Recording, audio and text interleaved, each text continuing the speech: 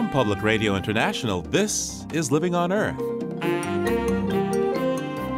I'm Steve Curwood. As negotiators and heads of state and government converge on Paris for the crucial UN climate summit, a warning from one of the first scientists to raise the alarm on greenhouse gases, former NASA researcher James Hansen. We don't know whether we've passed a point where we're going to lose, for example, the West Antarctic ice sheet. If we do, that means sea level rise of several meters. How Paris could counter the threat. Also, counting up the carbon footprint of the Thanksgiving feast and that plate piled high with stuffing, roast potatoes, and pumpkin. So they're seasonal vegetables, and they keep well, and you don't have to do anything crazy like put them on an aeroplane. So they're fantastic. In fact, you probably can't have lower carbon footprint food than potatoes and pumpkins. Food, climate, and more this week on Living on Earth. Stick around. Support for Living on Earth comes from United Technologies, innovating to make the world a better, more sustainable place to live. From the Jennifer and Ted Stanley studios at the University of Massachusetts, Boston, and PRI, this is Living on Earth. I'm Steve Curwood. Paris is the host for the UN Climate Summit starting November 30th, and diplomats are determined to put the failure of the last major session 6 years ago in Copenhagen behind them. Christiana Figueres, the executive secretary of the UN Climate Convention, says thanks to hard work, virtually all the world's leaders have gotten aboard.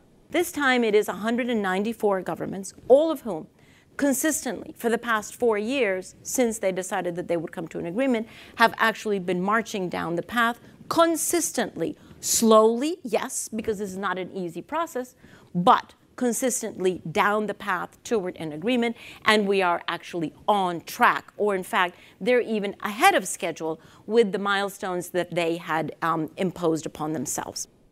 So much is likely to be achieved in Paris, but some scientists point out that even more will have to be done to keep the planet from sliding into climate chaos. To get some perspective, I spoke with one of the first scientists to sound the alarm about the dangers of rising levels of atmospheric CO2, James Hansen of Columbia University, who worked for NASA. Well, it was back in the 1970s. If you remember, that was the time of the chlorofluorocarbons and the ozone problem, where it was realized that humans were changing the atmosphere. And what was a concern then was the fact that loss of ozone could mean more skin cancer. But my interest was, well, what about the effect of that on climate? So I proposed to NASA that we would look at that question. We would need to build a climate model. And at that time, I was actually the principal investigator on an experiment that was being built to go to the planet Venus to study the clouds of Venus. But my proposal was accepted, and I began to work on building a climate model. And that became so engrossing that I resigned as the PI on the Venus experiment and began to devote 100% of my time to climate. And of course, it wasn't just ozone, it's carbon dioxide and methane and nitrous oxide. Humans are changing a number of gases in the Earth's atmosphere. And that becomes a really big issue, and it became clear way back then. How did you feel when you realized that, okay, us humans, we actually could change the climate on this planet? Yeah, well, that was why I switched from Venus to Earth, because there are people living on this planet. So it makes a difference. I remember remarking to my friend, Andy Lasis, gee, this is really going to be interesting. Before our scientific careers are over, we should actually see the climate change, because that's what we computed in our models, and it was pretty straightforward, that the signal should rise out of the noise within the next few decades, and by the early parts of the 21st century, even the public should begin to notice. But of course, the real issue is what's going to happen from now on, because so far the climate change is relatively modest. We're beginning to see effects. The frequency of extreme events is increasing, but the potential for what will happen several decades in the future during the lifetime of young people is much greater. It's possible that we could push the system beyond tipping points so that young people cannot control the outcome several decades downstream. How close to the edge are we now, do you think? Well, that's the $64 question. We don't know whether we've passed a point where we're going to lose, for example, the West Antarctic ice sheet. If we do, that means sea level rise of several meters. We know that we're getting very close if we're not there yet, and that's why it's crucial that we begin to phase down fossil fuel emissions rapidly, or we surely will pass that tipping point. How quickly could things change? How abrupt might climate disruption arrive? Well, that depends on what climate disruption you're talking about, but the one that I am most concerned about is disintegration of the ice sheets and sea level rise.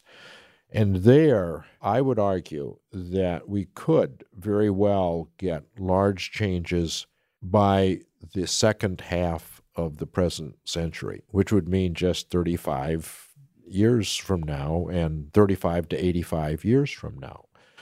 Because if we look at Greenland and Antarctica, we see that they are beginning to shed mass and shedding it at a faster and faster rate. And I argue that it is likely to be a very nonlinear process. That's the big issue now. We don't have models for ice sheets that we can trust to give us an accurate prediction for how soon we can get multimeter sea level rise. But if we look at the Earth's history, we know that there have been numerous times when sea level went up several meters in a century. And that's what we can't let happen, because that would mean all of the history associated with all of our coastal cities would be lost.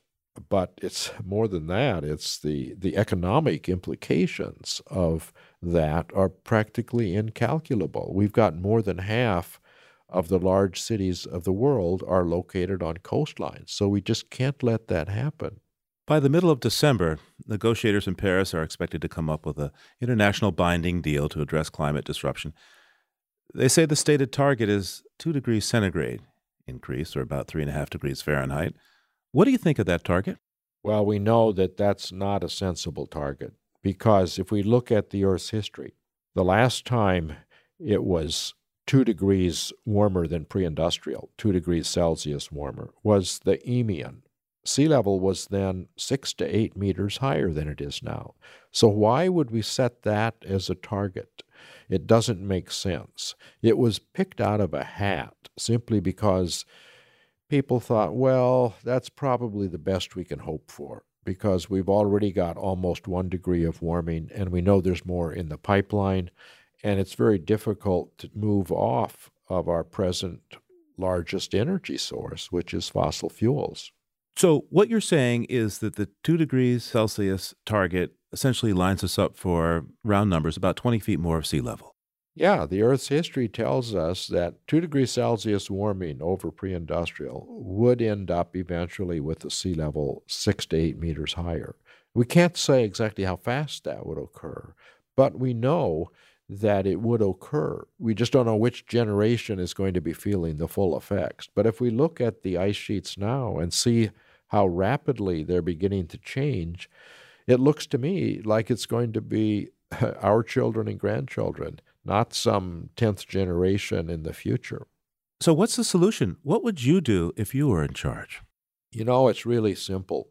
We just have to make the price of fossil fuels honest. We should add a fee to oil, gas, coal. You collect it from the fee from the fossil fuel company at the source, the domestic mine or the port of entry.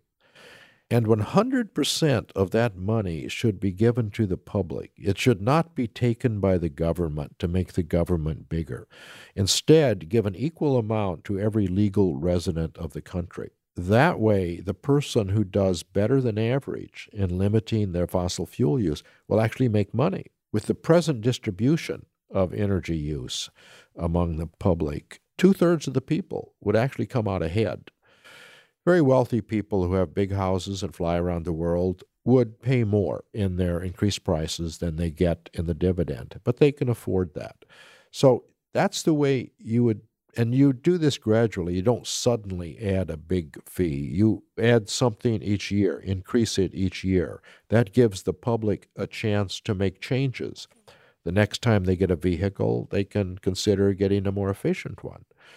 Economic studies show that that would work, and it would make the United States more competitive with other countries. If we're an early adapter of this type of policy, we would begin to move our industry and begin to take advantage of our entrepreneurs developing low-carbon energy sources. So it actually makes sense, but the only problem is that our capitals all around the world are heavily under the influence of the fossil fuel industry. We have well-oiled, coal-fired senators and representatives who continue to vote for the industry over the interests of the public. You've been part of the climate activism movement now for a while. What comes next for that? What activists need to understand is the same thing that we're trying to get the public to understand, and that is that you can't solve the problem just by protesting against the bad things. We have to actually make it clear that there is a solution that makes economic sense and which will actually make the public better off. We have to put pressure on the governments to actually do something significant at Paris. Right now, it doesn't look like they're planning to do that. It looks like they're planning to clap each other on the back and say, oh, we all have agreed that we're going to do better. Well, that's not going to do it. What we actually need is an agreement to have a rising carbon fee. And frankly, you're not going to get that at a table where you have 180 or 190 countries sitting around the table. It's going to require an agreement between 2 or 3 of the major players. And the major players are the United States, China, and the European Union. It looks unlikely that the European Union is going to propose anything sensible. They still have this idea of this half-baked cap-and-trade with offsets. It's the Kyoto Protocol approach, which was totally ineffectual. What we actually need is a simple, honest, rising carbon fee. And I think that it's very possible that China would be willing to come to such an agreement because they have a huge problem with air pollution and with climate change. And they know climate change is real. And they have more than 300 million people living near sea level. So they will want to solve this problem. And the best way for them to phase down their dirty emissions is to begin to move to clean energies. And the best way to do that is by making the market help move away from fossil fuels onto clean energies. James Hansen is a pioneering climate scientist, formerly with NASA, now at Columbia University. Thank you so much. Well, thank you.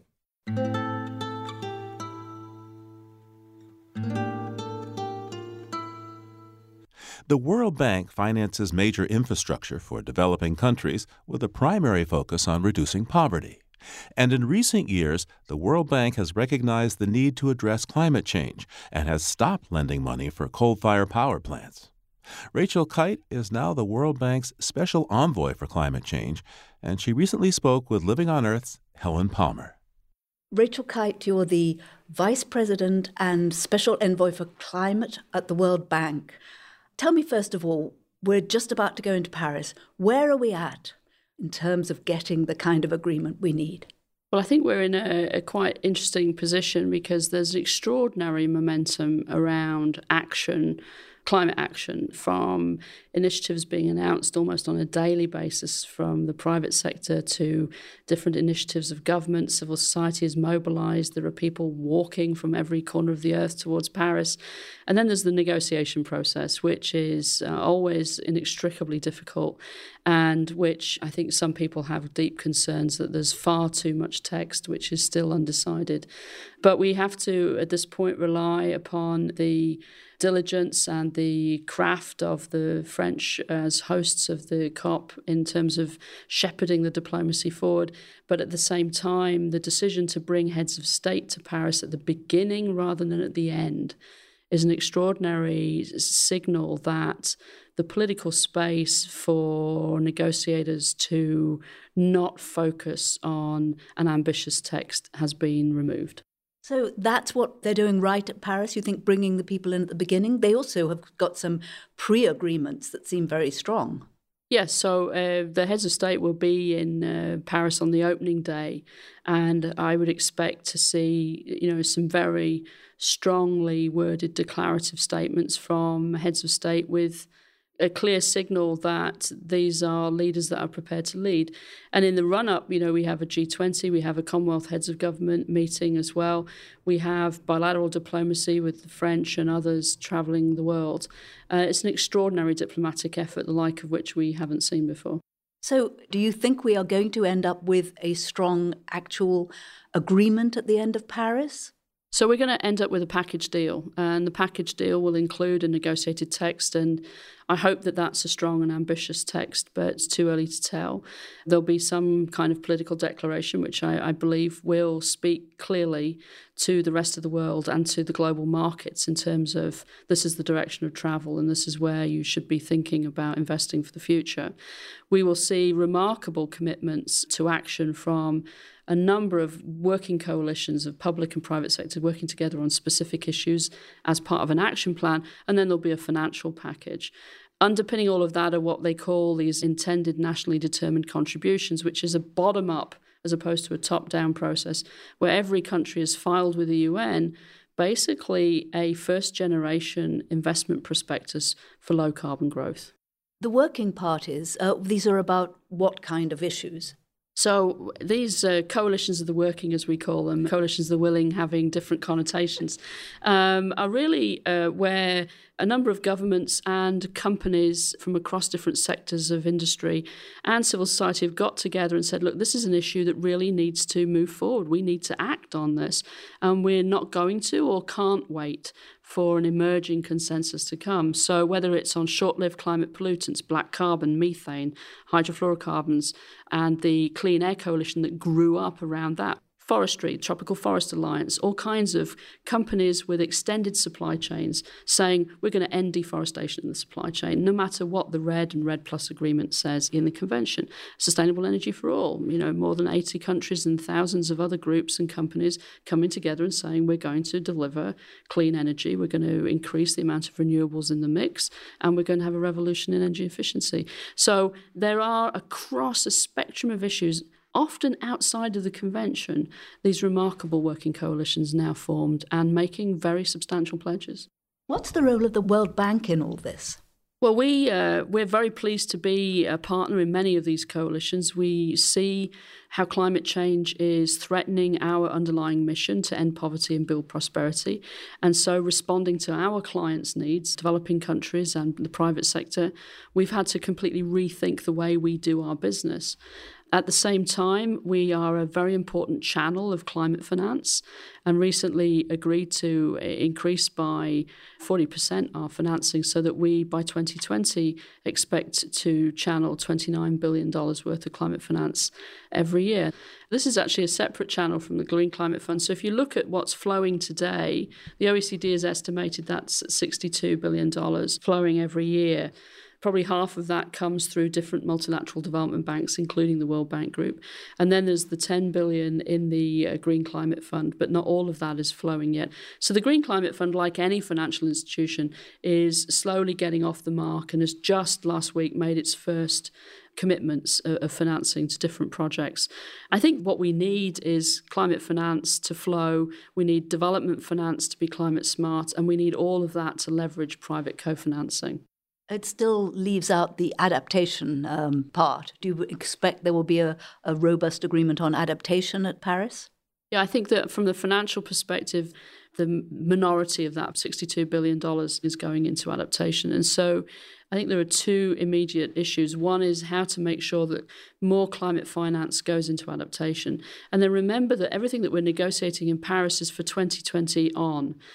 This is 2015. We have an immediate need to boost financing into resilience and adaptation now over the next 5 years because We know that the climate impacts are going to become more and more profound every year. We're going to lose lives and we're going to lose enormous amounts of GDP growth.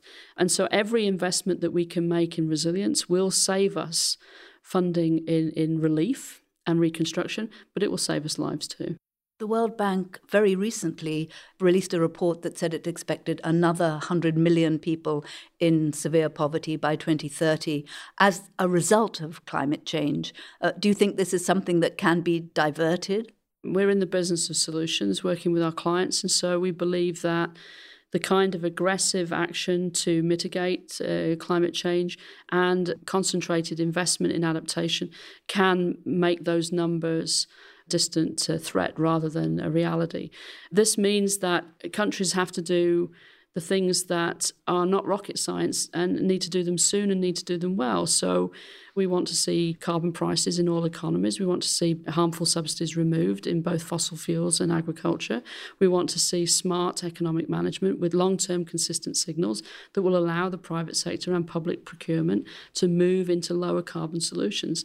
It's not easy. No country has ever walked this path before, but a lot of the tools that are needed are available to government already, and it requires political will to use them. Rachel Kite, the World Bank's Special Envoy for Climate Change, speaking with Living on Earth's Helen Palmer.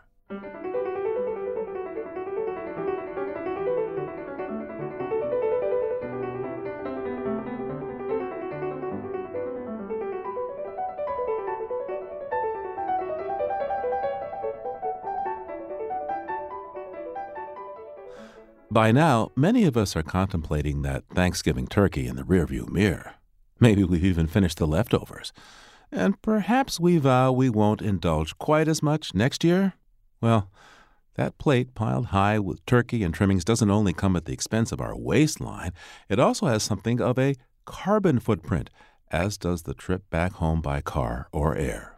So reporter Lou Bluen of the Allegheny Front has been investigating what exactly is the carbon cost of that Thanksgiving feast. Turns out the guy who may know the most about the carbon footprint of an American Thanksgiving hasn't ever experienced one himself. I haven't actually, although it doesn't look all that dissimilar from our Christmas dinner in the UK. This is Mike Berners-Lee, and he's considered one of the world's leading experts on the carbon footprint of, well, everything. In fact, he wrote a book subtitled The Carbon Footprint of Everything. So earlier this week, I phoned him at his office in the UK to talk a little turkey. Yeah, sure, okay. Well, turkey's a meat, and most of the time, the thing to say about meats is that they're quite an inefficient way of having nutrition. But having said that, chicken and turkeys are very much at the efficient end of the meat spectrum. That's because a Thanksgiving turkey can go from an egg to a bird that's 20 pounds or more in just 14 weeks. So they're not really on the planet long enough to make that big an impact. And it turns out it doesn't even matter all that much if you go with a local bird, which only has to ship from the farmer down the road. Well, it matters a bit, but it would still be fairly small compared to the actual footprint of growing the animal in the first place. In fact, Berners-Lee says transportation might only account for about 25% of the turkey's total carbon footprint, assuming it's not shipping by air. But bottom line, having a turkey on your Thanksgiving table is not all that bad. And the same goes for corn, potatoes, cranberries, pumpkins, and a lot of the other foods that end up on your plate. So they're seasonal vegetables, and they keep well, and you don't have to do anything crazy like put them on an aeroplane. So they're fantastic. In fact, you probably can't have lower carbon footprint food than potatoes and pumpkins. So all in all, the Thanksgiving dinner looks pretty good from a carbon footprint standpoint. That is, if you go traditional. Yeah, so, okay, well, this year's a little bit different, a little bit of a curveball. But there is no turkey. This is WESA reporter Margaret Krause. She agreed to let us dissect the carbon footprint of her Thanksgiving plans, which are still kind of coming together. There is a meat that will be grilled outside. Maybe we're doing bratwurst. Maybe we're doing chicken. Maybe we're doing steak. Whatever she decides to cook, it sounds like it's going to be a bit of a fire drill. The plan is to get on a plane and on Wednesday night, hit the supermarket to pick up some supplies when she lands. So check this. I'm getting on a bus that will take me to the airport, that will take me to Minneapolis, that will take me to Salt Lake City, and then driving from Salt Lake City to Provo, Utah. So all in all, a pretty big trip. And that, along with the alternative menu, could get Margaret into some trouble, according to Mike Berners-Lee. Well, yeah, red meats are quite a lot less efficient. The carbon footprint of beef would be about 24 kilos of carbon dioxide equivalent per kilo of beef, whereas for turkey, it'd be nearer 3. And the air travel is a real killer. So a Boeing 747 will get through, I can't remember the exact number off the top of my head, but it's 100 and something tons of fuel per trip. So you end up with an enormous carbon footprint shared out between the passengers, and your friend has to take a few tons of it on the chin. Even worse, Berners-Lee says the fact that the fuel is burning higher up in the atmosphere doubles the climate impacts. So drive if you can, better yet, take a train. But how does the carbon footprint of Thanksgiving travel stack up against the Thanksgiving meal?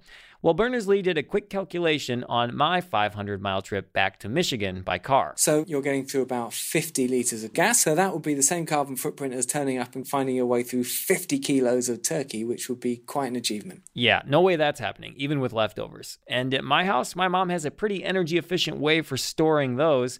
When the fridge fills up, as long as the Michigan fall weather is cooperating, she puts the turkey in her car to keep it cold. Pretty sure that method is keeping the planet safe from harm. Not sure I can say the same for us. I'm Lou Bluin. Lou Bluin reports for the Allegheny Front.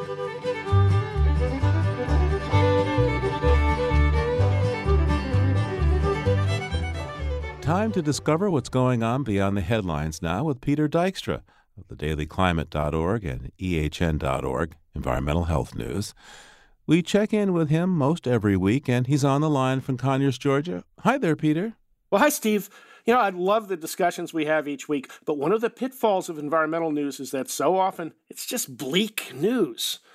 So since it's Thanksgiving time, I'm going to focus on 3 things to be thankful for that reach back into history and also have great meaning for our present and our future. Sounds like a plan. There's always room at the table for positive things. Okay, we'll start with parks. From wilderness areas to pocket parks in urban neighborhoods, they're a real salvation. And this week marks the 35th anniversary of one of the biggest developments in U.S. park history, the Alaska National Interest Lands Conservation Act, which pretty much doubled the protected acreage in the U.S. thanks to Congress and a stroke of Jimmy Carter's presidential pen. Well, now that's an anniversary to be thankful for, but I'm not sure the current Congress is really getting with the program on the value of nature. Fair enough, but right now the action to protect wild places is focused on the ocean. The US, UK, New Zealand, and Chile have all taken major steps to create marine protected areas recently, thanks to everyone who makes parks special, from the vast preserves of ocean and wilderness to the little parks in our neighborhoods. And now, a word of thanks regarding chemical weapons. Well, wait, I'm not exactly sure I want to thank chemical weapons, Peter. Please explain. Well, I'm thankful for the progress that's been made in getting rid of them. It was 15 years ago this week that destruction of the huge U.S. chemical weapons stockpile at Johnston Atoll in the Pacific wrapped up. Nerve gas, sarin, mustard gas, and other barbaric weapons of war incinerated to comply with the international and congressional agreements. There was some concern that even the act of destroying chemical weapons would pose a big risk. But though they haven't always stuck to their commitments, most of the world's nations have forsworn their use, manufacture, and storage. And Johnston Atoll was a particularly bad place to store them with the advancing threat of sea level rise. Right, and here's something that's thankfully cool. After decades of intensive military use and chemical weapons storage, Johnston Atoll is now part of one of those marine sanctuaries. So are we about to go 3 for 3 on the thankfulness? What's next? I want to tell you a little story about FOIA, the U.S. Freedom of Information Act. The original act was passed in 1966, pretty much a weaker version of today's law, and one of its most enthusiastic sponsors was a young Republican congressman from Illinois named Donald Rumsfeld.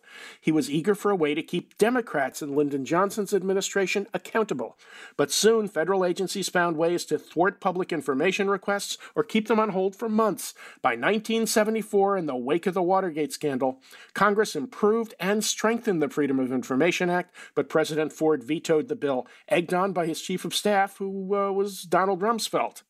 So he was for FOIA before he was against it, right? That's right, and Congress overrode the presidential veto, and FOIA became the law that allowed a reporter named Karen Dorn Steele to uncover the massive pollution at U.S. nuclear weapons plants in the 1980s, and activists at the Climate Investigation Center to discover some eyebrow-raising financial conflicts in the funding of a researcher, Willie Soon, whose work cast doubt on mainstream climate science earlier this year. But FOIA is far from a perfect transparency weapon. Very far from it. Those embarrassing revelations about Willie Soon took more than 5 years to produce, and federally funded climate scientists say that political operatives have learned how to exploit the law to harass them, filing enormous requests that cause climate research to stop while scientists collate tens of thousands of pages of documents. And it's still not too difficult for government agencies to sandbag even the most appropriate FOIA requests. So let's be thankful for a potent but imperfect good government law like the Freedom of Information Act as a citizen's tool to try to keep the government honest. Well, 'tis the season to be thankful, so thanks, Peter. Peter's with Environmental Health News. That's ehn.org and thedailyclimate.org. We'll talk again when we get back from the climate conference in Paris. All right, thanks a lot, Steve. Have fun in Paris. And there's more on these stories at our website, loe.org. I've got plenty to be thankful for. I haven't got a great big yacht to sail from shore to shore. Still, I've got plenty to be thankful for. Coming up, channeling Henry David Thoreau in the quest for climate justice. That's just ahead on Living on Earth. Stay tuned. Funding for Living on Earth comes from United Technologies, a provider to the aerospace and building systems industries worldwide. UTC Building and Industrial Systems provides building technologies and supplies container refrigeration systems that transport and preserve food and medicine, with brands such as Otis, Carrier, Chubb, Edwards, and Kidde. This is PRI, Public Radio International. It's Living on Earth. I'm Steve Curwood. As we noted earlier, at the moment, all roads lead to Paris for many passionate about climate protection, including writer Wen Stevenson. I'm a father of 2 young children, a 15-year-old son and a now 11-year-old daughter. And when I thought about this situation and the world that they are growing up into and what this planet may be like within their own lifetime, it really lit a fire under me. But the concerns of Wen Stevenson go beyond his own children.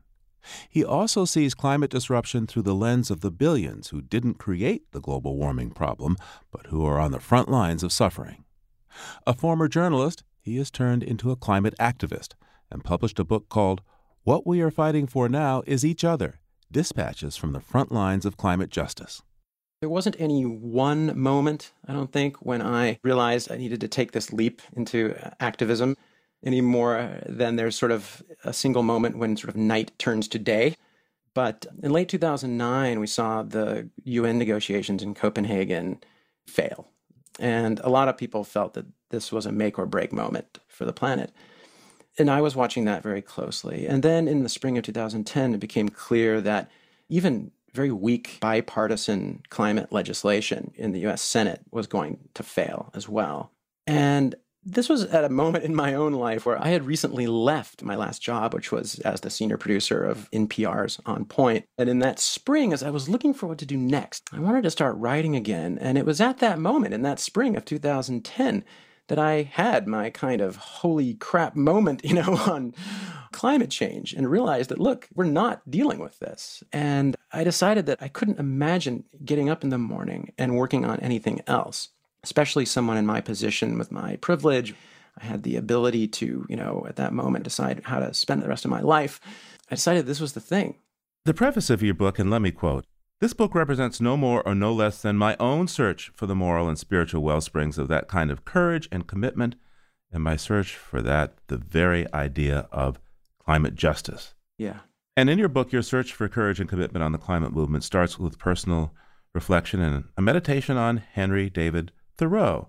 Henry David Thoreau, of course, famous for writing Walden, famous for living out there, probably a little less well known, as you point out in your book, for being really active as an abolitionist. What if Thoreau's story inspired you? So what I realized around this time in my life, I had started taking walks around some really beautiful conservation land around near where I live. I live in Wayland, Mass., which is west of Boston. And just down the road from Walden Pond, really. My house is about 5 or 6 miles south of Walden Pond. And that was one of the places that I occasionally would walk. In fact, one time I decided to get up early on a Saturday morning and walk to Walden Pond. But it really didn't have much to do with Henry David Thoreau at that point. It was just for the sake of walking. But when I had my climate freakout moment in the spring of 2010, I decided to go back to Thoreau. And the thing I realized as I went back and reread him, read Walden, read his great essays, is that not only is Henry David Thoreau a really deeply spiritual writer, something I had never really thought about before. On top of that, Henry Thoreau, who's sort of this icon of the American environmental movement, was not an environmentalist, quote unquote. That word would have meant nothing to him. But what he was, unquestionably, was a radical abolitionist. He was a human rights activist. He was deeply involved in the Underground Railroad, along with his mother and his sisters. He personally sheltered runaway slaves, defying the fugitive slave law there in the early 1850s. At one point, he even spirited an accomplice of John Brown's Harper's Ferry raid. And this was at no small risk, personally, to Thoreau. And this man he was smuggling out of Concord, had a price on his head. And so the way I think of it, and the way I articulate this in the book is that Thoreau's very spiritual awakening in nature really led him back to society and to a very radical political engagement on behalf of his fellow human beings. And so as I like to think of it, as I put it, for Henry Thoreau to live in harmony with nature, so to speak, really is to act in solidarity with one's fellow human beings, because the two can't really be separated. Wen, tell me, what's the difference between climate justice to you now and, say, environmentalism? Right. Well, there shouldn't really be any difference. Honestly, for someone like Henry Thoreau, as I was just saying, there really wasn't. There wouldn't be any difference. You would see them as all the same. But there are those, even in the climate movement, certainly plenty of policy experts and people working on this at a political level in Washington who don't really like to talk about justice. I mean, they don't really want to talk about race or inequality. They don't want to talk about the distribution of wealth, whether at the national level or much less at the global level, where Pope Francis has reminded us we owe the developing world, the majority of the world's people, an enormous debt, a sort of climate debt or ecological debt. They don't really want to talk about these things because they're politically inconvenient. And, I don't really want to talk about these things either, because it's hard to talk about structural forms of oppression that are at the root of this crisis and that prevent us from really honestly addressing it. But, if I'm serious about this, if I'm serious about justice, if I'm serious about climate, morally serious about it, then I have to face these things. And I think we do as a country. Your book is structured both with your own personal epiphany and how you've dealt with that, but then you go ahead to tell the story of climate activists, and you compare them to the abolitionists, the folks who struck out in such a radical way to fight slavery. In what way do you consider climate justice activists the new abolitionists? Right. Well, I think first it's really important for me to say, as I try to make crystal clear in the book, that I'm not comparing climate change to slavery, which would be perverse. What I am doing is drawing inspiration from the abolitionists and from the abolitionist movement. I'm saying that our situation calls for a movement that's every bit as radical and resolute, sort of morally and even spiritually, as that movement and other radical human rights movements, in our history. The narrative arc of my personal story is really that of going from, a kind of self-absorption, I guess, to engagement. And it's sort of about the radicalization of a privileged white mainstream center-left liberal, okay? And there's an analogy in that narrative to what needs to happen socially and politically here in this country, because what has to happen is a kind of radicalization of the mainstream. And when I say radical, I mean that at this late hour, to be serious about climate is to be radical, because it's really a radical situation, and it requires us to go to the root of the systems that have created this. That's not going to happen until enough people really come to terms with and face up to the really radical nature of the situation. And historically, so to take it back to the abolitionists, Historically, this is the only way that really deep revolutionary change has happened in this country, is when ideas and principles and demands that were once considered radical and extreme, the freedom of African Americans, for example, when these became mainstream, because radicals went out and forced the issue, right? Whether it was on abolition or women's rights or labor rights or civil rights, gay liberation, marriage equality, all of these human rights struggles, radicals have forced them into the mainstream consciousness and brought about a kind of moral reckoning in our society. You profile a number of people in your book who've gone through that process. Yeah. Let's talk about some here. Perhaps we could begin with Tim DeChristopher. Absolutely. In 2008, Tim was an economics student at the University of Utah. He had had his own very profound kind of awakening to the climate crisis. And Tim found out about a Bureau of Land Management auction that was going to take place in Salt Lake City, in which leases to drill for oil and gas on public land in southern Utah were going to be auctioned off. And so he decided to go to this auction and join a protest outside because, this issue of drilling leases on public lands is certainly a big environmental issue. And he went down there and he had been preparing himself for a while, to take some kind of bolder, more confrontational action. And he gets down there and there's this little protest going on outside, people walking around holding signs. It was very tame. And he decided to try to get inside the auction. And they ask him as he walks up, so are you here for the auction? And he says, yes, I am. And then he goes over to this table and they ask him, so are you here to be a bidder? And he says, yes, I am. And they register him as bidder number 70. And he goes into the auction and he's sitting there watching these parcels of public land being auctioned off at bargain basement prices, basically given away to oil and gas companies. And he decides to take action. He starts raising his paddle and he starts actually winning bids for parcels of land until finally he's won bids for thousands of acres worth about almost $2 million that he, of course, has no way of paying. And so he's arrested. He goes to trial and he's ultimately sentenced to 2 years in federal prison for what he did. His trial became quite an event in 2011 and really helped galvanize the climate movement, the climate justice movement, and helped make the climate movement more confrontational and more open to civil disobedience and direct action. He was released in April 2013, and he came to Harvard Divinity School. He's someone else, kind of like Thoreau, who is a very spiritual person, but who has been led back to a radical political engagement. And we sat down and we've had some very long, very honest conversations about all of this. And that forms a big part of the book. The last chapter of my book is largely my profile of Tim. Bill McKibben and others were really highly effective at rallying people to oppose Keystone. And I'm wondering if the climate activism movement has turned its sights on public lands. Recently, there was a demonstration at the White House demanding that Obama use his powers to stop leasing public lands and onshore and offshore for the extraction of fossil fuels. What do you make of that development? How important do you think it might be? Oh, I think it's hugely important. I think it may very well be the next front in the climate movement.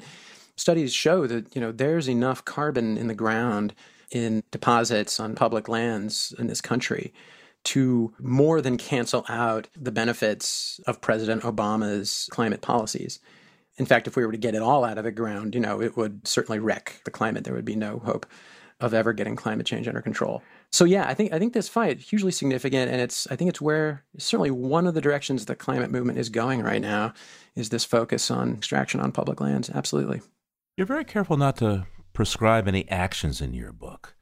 You say that leadership is spread out over many groups worldwide, but what's your view of what we should do next? You call this a long haul kind of calling. How so? I don't think that the climate movement needs to get deeply engaged in the nitty-gritty details of the current policies that are being proposed, because most of them, really all of them, don't really address a situation at the scale and urgency that's required. And it's kind of pointless to get bogged down in a sort of gridlocked partisan debate over non-solutions. So what we need to be doing is really forcing the issue and telling the truth, however extreme it may sound, which is that we're still a long way from where we need to be on this. So the negotiations around the UN Paris Climate Summit indicate that there will be some kind of a deal, although scientists who reviewed the present commitment say that it would lead us to a little more than 6 degrees Fahrenheit warming by the end of the century. How relevant do you think the UN climate process is? So think about what you just said, 3.5 degrees Celsius. In 2012, the World Bank came out with a very influential report prepared by Germany's Potsdam Institute for Climate Impact Research, one of the foremost, if not the foremost, climate science outfit in the world, saying that we're on track for 4 degrees, and that a warming of 4 degrees is most likely beyond our civilization's ability to adapt, and so therefore, quote, must be avoided, which we're not doing. We're not avoiding it. I want an honest national conversation about what we're really facing, what the science says we're really facing, what it will really take to address it, and what the consequences of our failure to address it are likely to be. When it comes to that conversation, it comes to telling the truth or failing to tell the truth about climate change. You know, there are, I like to think of it as sins of commission and sins of omission, all right? Climate science deniers are guilty of sins of commission, right? They're telling outright lies. They're purposely misleading people and ultimately for profit, for political power. People like Barack Obama and Hillary Clinton, certainly not doing that, but they're guilty of sins of omission. They're not telling the whole truth. In fact, they're leaving the most important parts out. So they talk about what a serious threat climate change is, but they don't bother to mention that we've all but run out of time to address it in a meaningful way. And they don't tell us what's really necessary to address it, the actual depth and speed of the emissions cuts required. But no one in American politics is really talking about how large the gap is, the so-called ambition gap between what we say is politically possible and what scientists say is physically necessary, right? And we're certainly not spelling out for the American people what the likely consequences of our failures are likely to be. So I would love to hear Hillary Clinton, for example, or Bernie Sanders, for that matter, really explain to the American people, really spell it out for us, just how far we are from addressing this, and how they envision the United States leading the world in closing the gap. This is an emergency situation, and we need to start acting like it. So what do they propose that we do? Gwen Stevenson's new book is called What We're Fighting For Now Is Each Other, Dispatches from the Front Lines of Climate Justice. Gwen, thanks so much for taking the time with me today. You're very welcome, Steve. Thanks.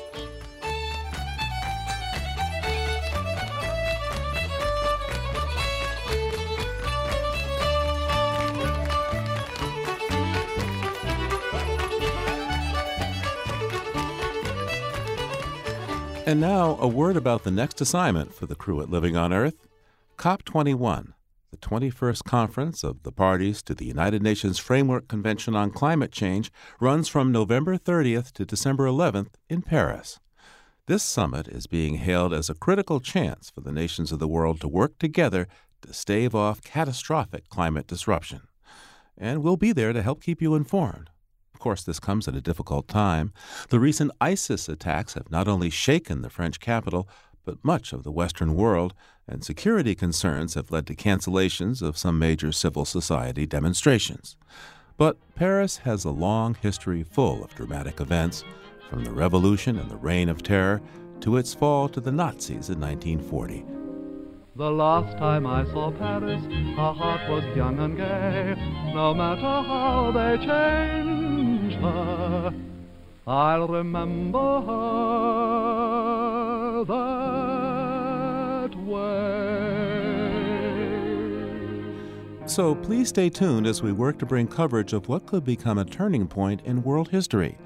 And if you hear of something we should report, please send us an email to comments@loe.org.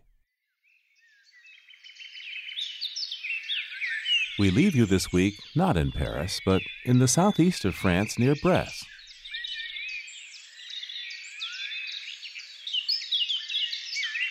It's early morning, and the birds are starting to sing in the hedgerows and fields. You can distinguish a blackbird singing loudly to wake up the world, and a church bell tolling. The area around Brest is famous for its chickens. They raise over 1.25 million of them, and its blue cheese, Bleu de Brest.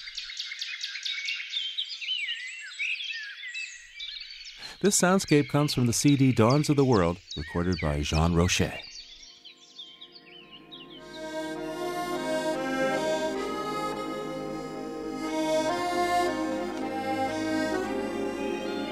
Living on Earth is produced by the World Media Foundation and brought to you from the campus of the University of Massachusetts, Boston, in association with its School for the Environment, developing the next generation of environmental leaders. Our crew includes Naomi Ehrenberg, Bobby Bascom, Emmett Fitzgerald, Lauren Hinkle, Helen Palmer, Adelaide Chen, Jenny Doring, John Duff, Amber Rodriguez, and Jennifer Markey. Tom Tiger engineered our show with help from Jake Rigo, Noel Flatt, and Jeff Wade. Allison Lirish-Dean composed our themes. You can find us anytime at LOE.org, and like us, please, on our Facebook page. It's PRI's Living on Earth. And we tweet from @LivingOnEarth. I'm Steve Curwood. Thanks for listening. Funding for Living on Earth comes from the Grantham Foundation for the Protection of the Environment, supporting strategic communication and collaboration in solving the world's most pressing environmental problems.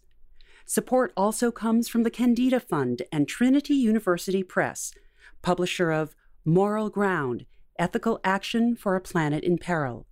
80 visionaries who agree with Pope Francis. Climate change is a moral issue for each of us. tupress.org.